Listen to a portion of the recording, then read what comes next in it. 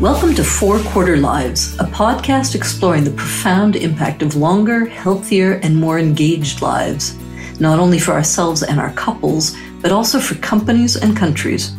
I'm Aviva Wittenberg-Cox, and on this week's Four Quarter Lives, I talk with Luis Gallegos, the head of UNITAR and a fellow Harvard ALI fellow. Luis is an Ecuadorian diplomat with a half-century's experience. Most recently, he was Ecuador's Minister of Foreign Affairs. He was the ambassador to the UN in New York, served as his country's permanent representative to the UN in Geneva 3 times, and was ambassador to the US from 2005 to 2011. After playing an instrumental role in the signing of the UN Convention on the Human Rights of People with Disabilities, which was signed in 2006, he's now working on getting the UN Convention on the Human Rights of Older People signed. And he's already got 66 countries on board. Luis, welcome to Four Quarter Lives. I'm delighted you could join me. I met you last year at Harvard, where we were both part of the Advanced Leadership Initiative, and you spent the year working on the UN Convention on the Rights of Older People. Can you tell me a little bit what this is and why it's so necessary now? First of all, thank you very much. And second, it's always a pleasure to be with you. Follow your distinguished career. Look who's talking.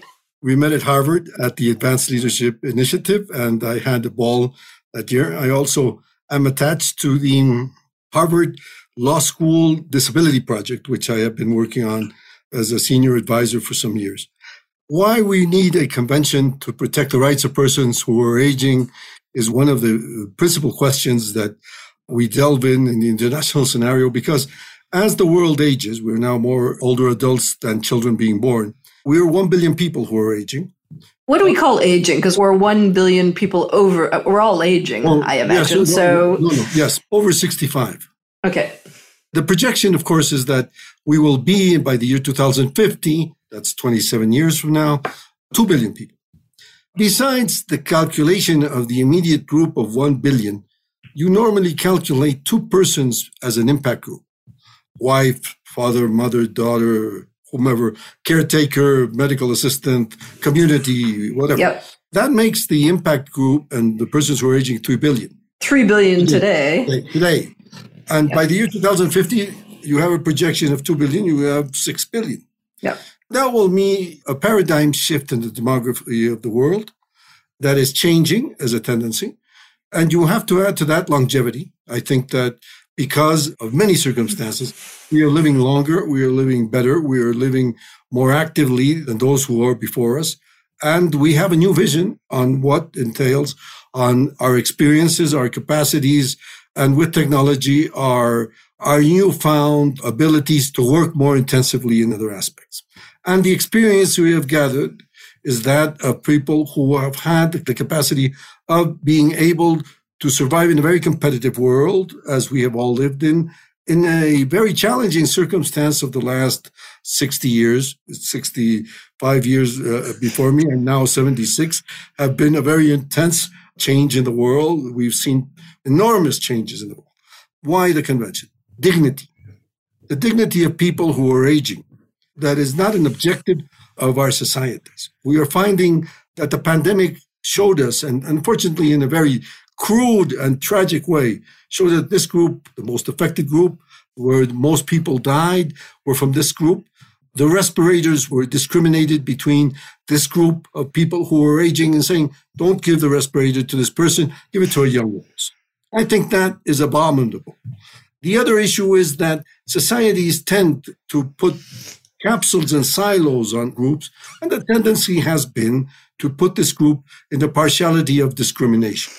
But I also think that the pandemic revealed something that is very complicated to deal with, and that is that before the vaccinations, before the issue, when nobody knew how to deal with this, the groups of people, either institutionalized or in their homes, were affected by incapacity by the state to attend them adequately, by their societies, by their families.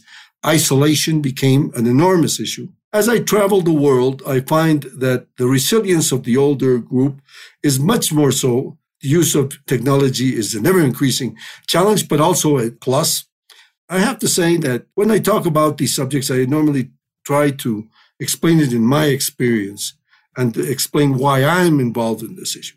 What you're describing is partly a celebratory story of longer, healthier lifespans, but there's a shadow side to this reality that you're trying to actually put a light on, that we should pay more attention to the downside risks of the consequences of these much longer lives everywhere.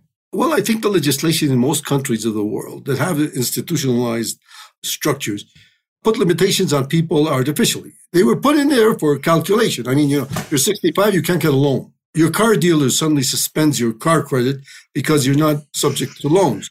Your capacity of getting employment is limited.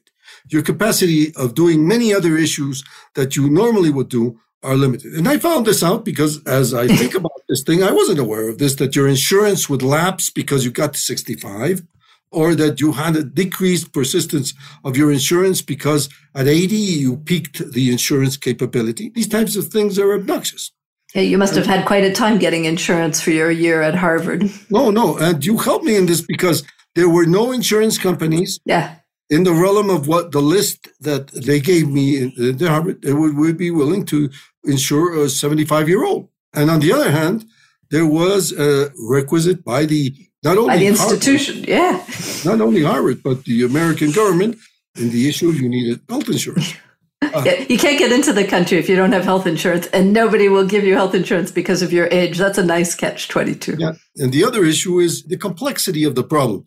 I came back from China this weekend, and the problem there is obvious because you're having an aging society. And I was marveled by a system that our friend Shelby from Ally took me to one of his companies, one of the companies he is promoting for adaptive technology to the house with all types of very advanced technology for a person to live autonomously in his own home, be able to contact immediate health care, be able to talk to a doctor immediately, not wait for 3 months, sensors in the bed, sensors in the bedroom, sensors in the bathroom, where you have this marvelous technology being able to assist those who are no longer in the pattern of the tribal aspect that when you age, you go to live with your daughter or your son and you age in family, which is something that modern society, you and I, are people who have our sons in different continents.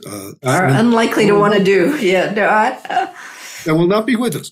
I was going to tell you an anecdote about my cataract operation. I got to 72, 73, and I went to get my eye examination for my driver's license in New York. I was working as ambassador of Ecuador to the United Nations. And the doctor told me, this is the last certificate because by next year, your cataracts will have gone to the place where I won't be able to give you a certificate for your driving license. And so I said, but I really don't feel that. So your cataracts are going to get worse. My normal exams of eyes had told me you had cataracts.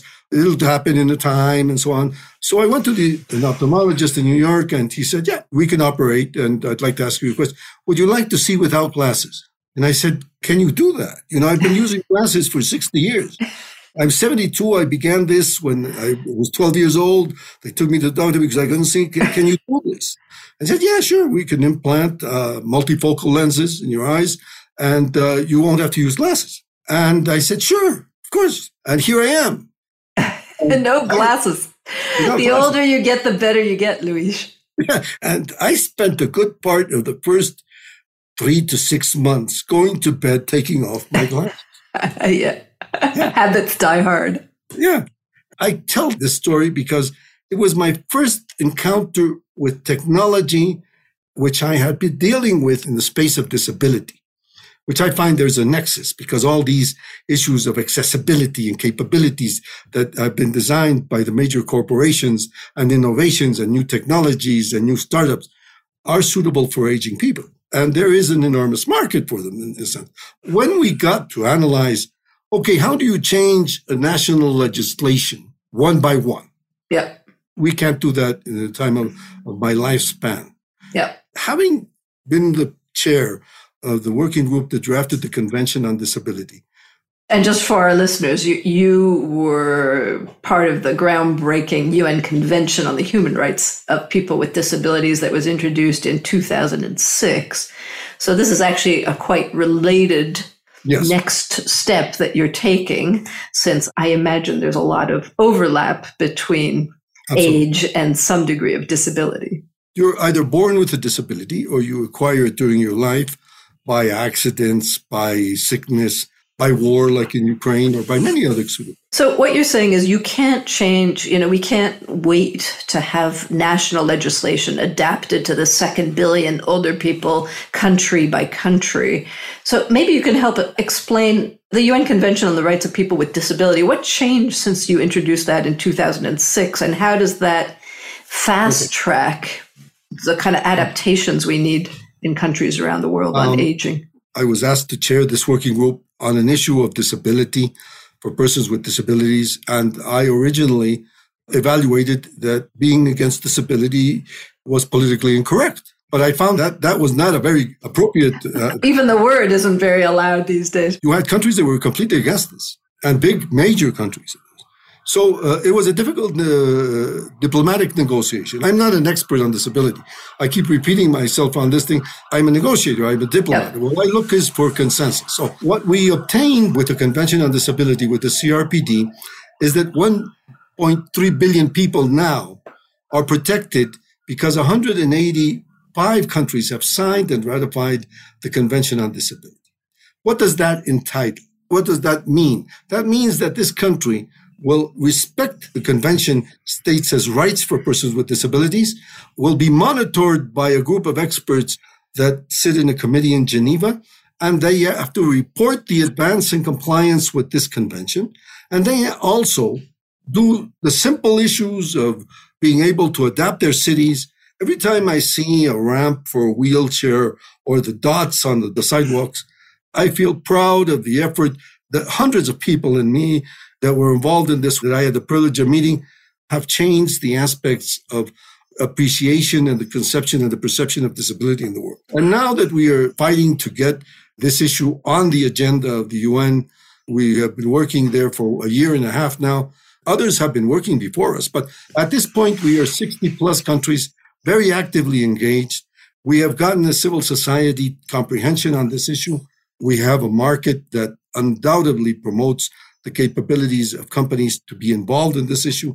And we have moved this to the front pages of a worldwide discussion. What is the issue of aging, women aging, aging as city, healthy aging? We have the WHO in a decade of healthy aging, dealing with all these aspects. We have the ITU in the technology aspect. It's very impressive how this subject has been mainstreamed in just the last year that I've been looking at it. And you're an expert on this issue. So people like you are fundamental to the effort, because a story in the Financial Times or in The Economist will do more to prompt this than a visit to 30 or 40 delegations in New York. But we are doing that. We're doing the work on the ground, the work in capitals, the capability. And at this moment, there is a recognition that we are in front of a very huge challenge in world society that will change the way the world views this aspect.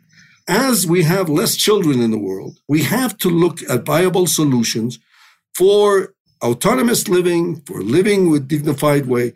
And I have to say this because it comes out of my heart, dying with dignity. Oh, which yes. is another one we share. Yeah.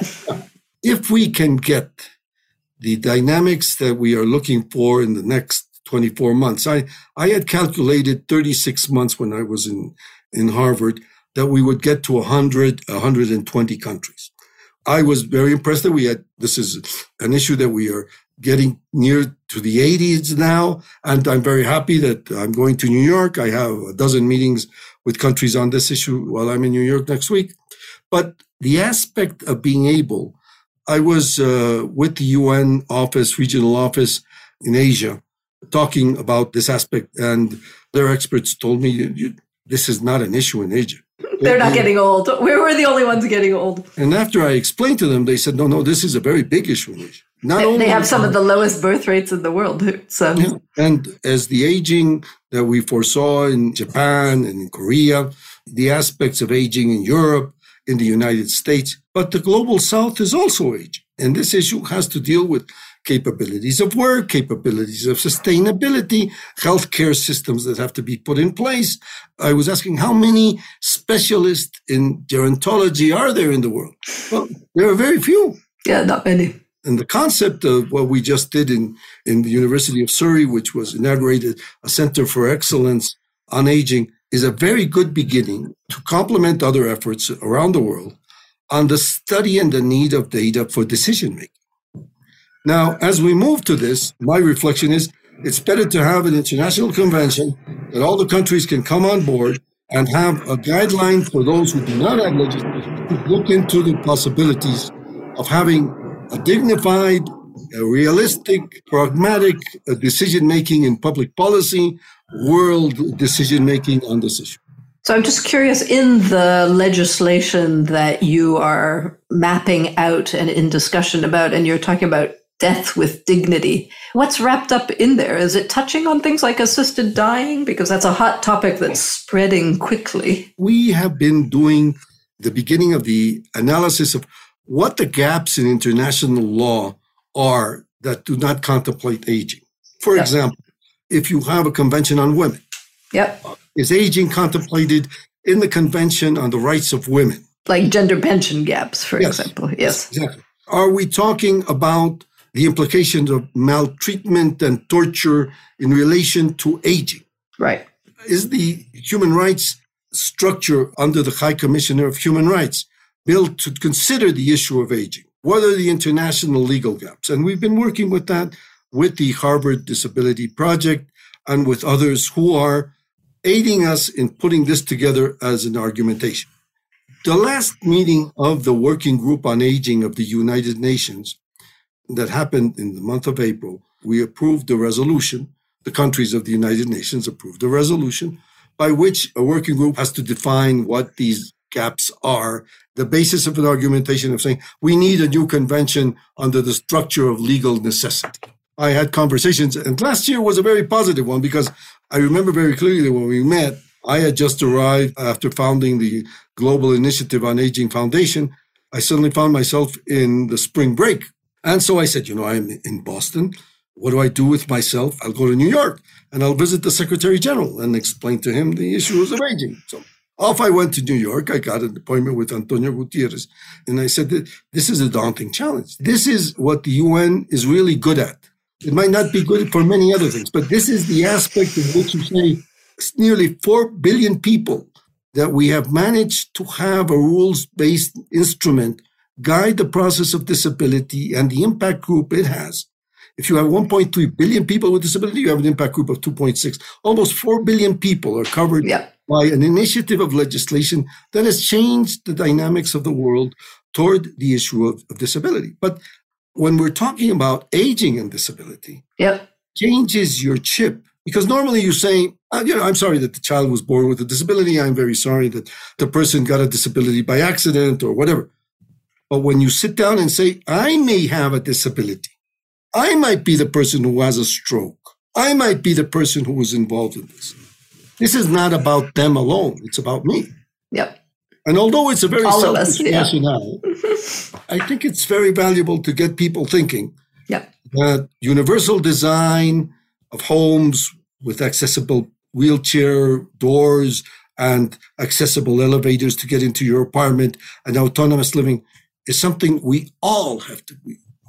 And today, I think we should just throw out that about 3% of housing in the US is universal design ready. So really, you're helping nudge us all kind of to accept that the world is dramatically shifting and that the whole body of legislation basically has to transversally introduce aging as a sub-context to every single law we've got to make sure it's integrated. And when you talk about this, you also, I just came from Mongolia, had the opportunity of sitting down with the Prime Minister. The Prime Minister is a Harvard graduate, as we speak. That old Harvard network. And the issue of disability is linked. And you have a very strong intentionality of the world to deal with this problem when people become conscious of the need to have a legislation that will guide the process. Now, we are in front of a challenge that is so daunting that most politicians would like to kick it down the road. Because, it's far enough away from most of them. Yeah. If you have a problem especially in our systems of democracy, where you can get bogged down because of the issue of pension funds, you have to look at the consequences. So, it's so big a problem with funds and with healthcare system renovation and with universal design of housing and with this and that. Let's leave it to the next guys. And that's where we want to really put our foot down and say, no, it's now. We have to begin now. In order to get to 2050, many of us won't be here in 2050. The issue is getting to 2050 when you have the daunting problem with climate change, a problem with production, problems of supply chain, possible conflicts in geopolitics and all that. And you have people aging. Those that suffer more are those that are vulnerable. We had a team of people last year and this year, we're still working on this, called the Purple Vest, working in Ukraine, extracting people who are aging out of buildings in zones of conflict that we would never have thought would be zones of conflict, getting them to safe places, getting them outside of the country, providing them with food, providing them with shelters, with healthcare, that we have to look into this as an operation of constant worry, because we have 60 conflicts around the world. We do. The Ukrainian one is in the news, but we have 60 conflicts around the world. We need to be able to have legislations that protect these people and the state's responsibility to do this.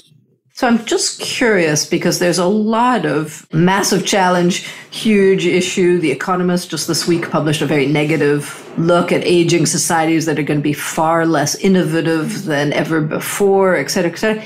Do you see an upside to aging societies? Anything that brings optimism to your heart as you look at these shifting demographic curves? Or should we really just be out there desperately trying to encourage young couples to have more children everywhere? Let me tell you an experience of mine in Spain.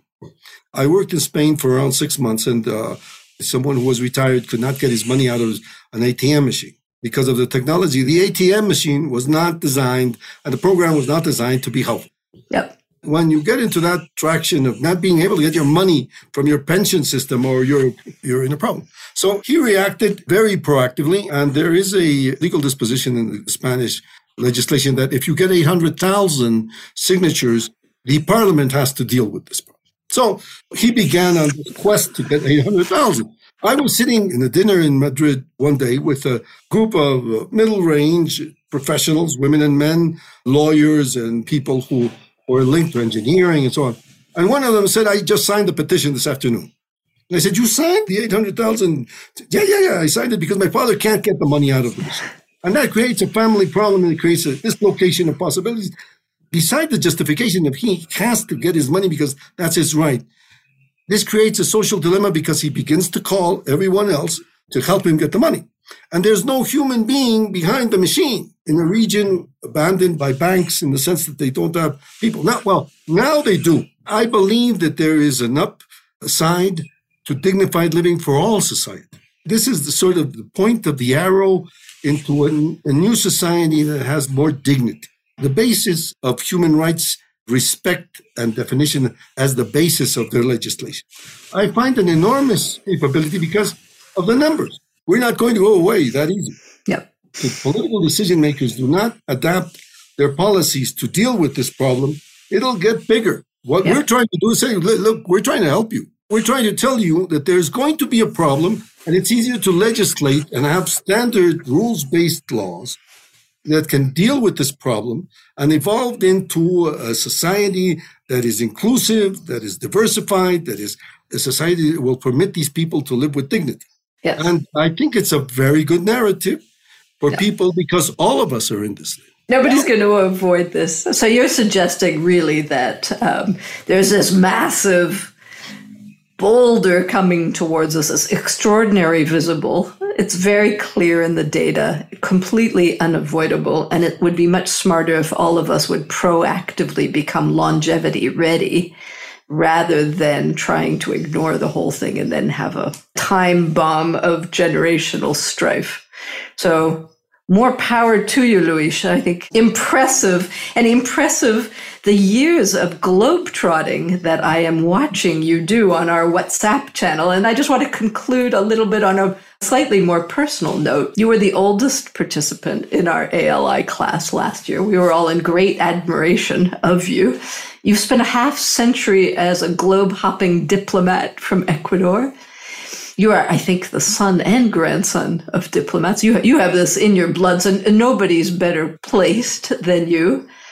Why did you decide to go back to school at 75, and what did you get out of it? And would you recommend that we should all be doing this as we move into our fourth quarters? This is a question that I have had in my mind.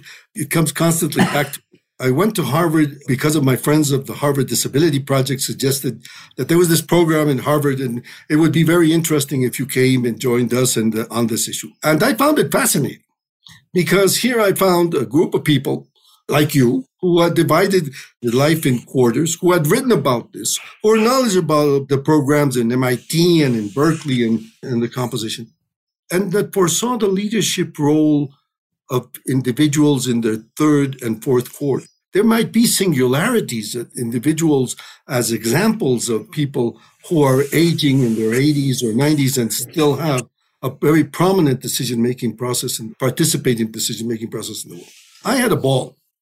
The intellectual stimulus of a place like Harvard, every day you have 12 events or 20 events or whatever. You're caught in this situation of which should I go to?